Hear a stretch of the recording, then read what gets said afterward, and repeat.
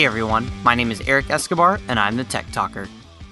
Tech Talker listener Michael posted a question on the Tech Talker Facebook page about smart TVs that I thought would make for a great podcast. In fact, there's so much to say about this topic that I'm going to split this episode into 2 parts. This week, I'll discuss about smart TVs, and next week, I'll walk you through how to make your dumb TV into a smart TV. But first, this episode is brought to you by Shutterstock.com. With over 20 million high-quality stock photos, illustrations, vectors, and video clips, Shutterstock helps to take your creative projects to the next level. For 30% off a new account, go to Shutterstock.com and use offer code TechTalker5. So, what exactly is a smart TV? Well, the term smart in front of any form of technology generally means that the device is linked to the internet. Think about your smartphone that can access your email, the web, GPS, and other functionalities that require internet connectivity. That's exactly what a smart TV is, a TV that is connected to your home's internet, whether it be wired or wireless. You're probably wondering, well, that's great and all, Tech Talker, but what good is my TV being hooked up to the internet? Well, as TVs have evolved over the years, they generally have become lighter and slimmer. I talked about this in my episode on the difference between plasma and LCD TVs. The next wave in TV technology is the addition of the internet. Basically, a dumb TV is nothing more than a screen that receives an input from another device, such as a DVD player, satellite dish, DVR, cable, well, you get the picture.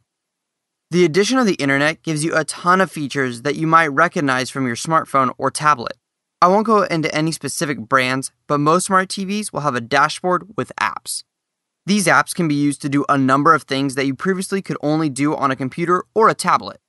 For example, if you had a Netflix account or Pandora, you could use these apps on your TV. This means that you can easily stream a movie from Netflix without having to rent one. Or if you were having a party, you could easily use your television speaker system to play music with Pandora. Here are a few more apps that I'm sure you're familiar with that will actually be installed on most smart TVs by default. Facebook, YouTube, Hulu, ESPN, and many, many more. And there is a much wider selection of these apps that you'd be able to find if you dug into the manufacturer's website.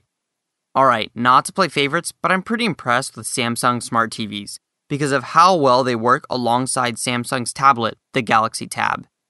I'm sure as these smart TVs evolve that we'll see a greater integration with mobile devices that work even more seamlessly.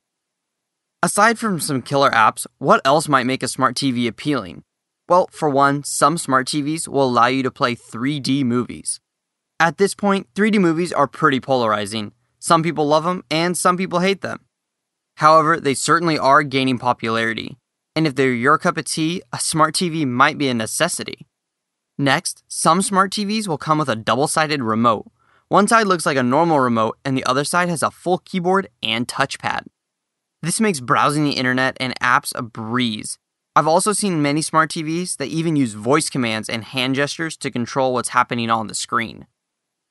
When I'm designing a website or need a graphic for a presentation, my first stop is Shutterstock.com. It's incredibly easy to search for photos because Shutterstock lets you search by subject, emotion, color, just to name a few of their search parameters.